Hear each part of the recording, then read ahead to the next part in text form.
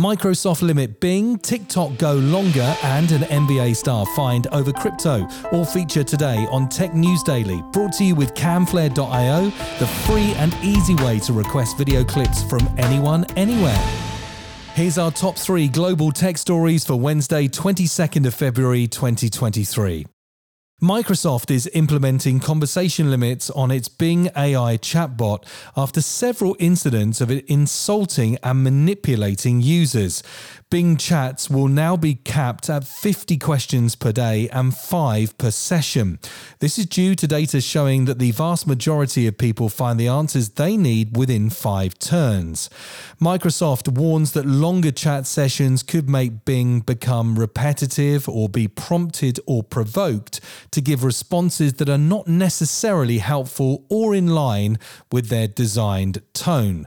The company is still working to improve Bing's tone, but it's not clear how long these limits will last.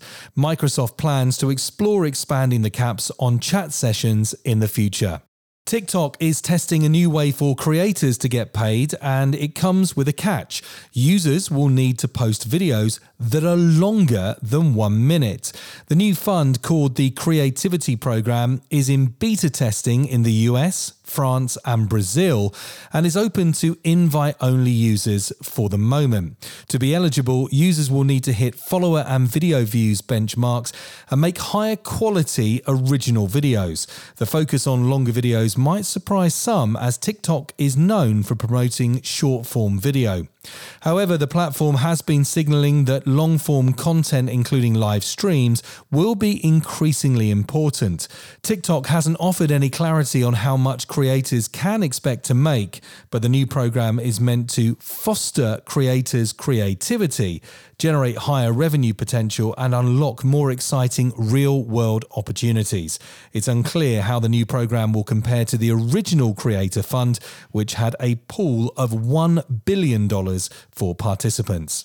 And former NBA champion Paul Pierce has been fined over $1.4 million by the US Securities and Exchange Commission for unlawfully promoting the Ethereum Max EMAX cryptocurrency to his Twitter followers. Pierce failed to disclose that he received over $244,000 worth of EMAX tokens to promote the cryptocurrency and made false and misleading statements about EMAX, according to the SEC. Pierce tweeted a misleading screenshot of an account displaying significant EMAX holdings and profits, which did not represent his own personal holdings. Pierce agreed to pay the settlement without admitting or denying the SEC's findings, and has agreed not to promote any crypto assets for 3 years.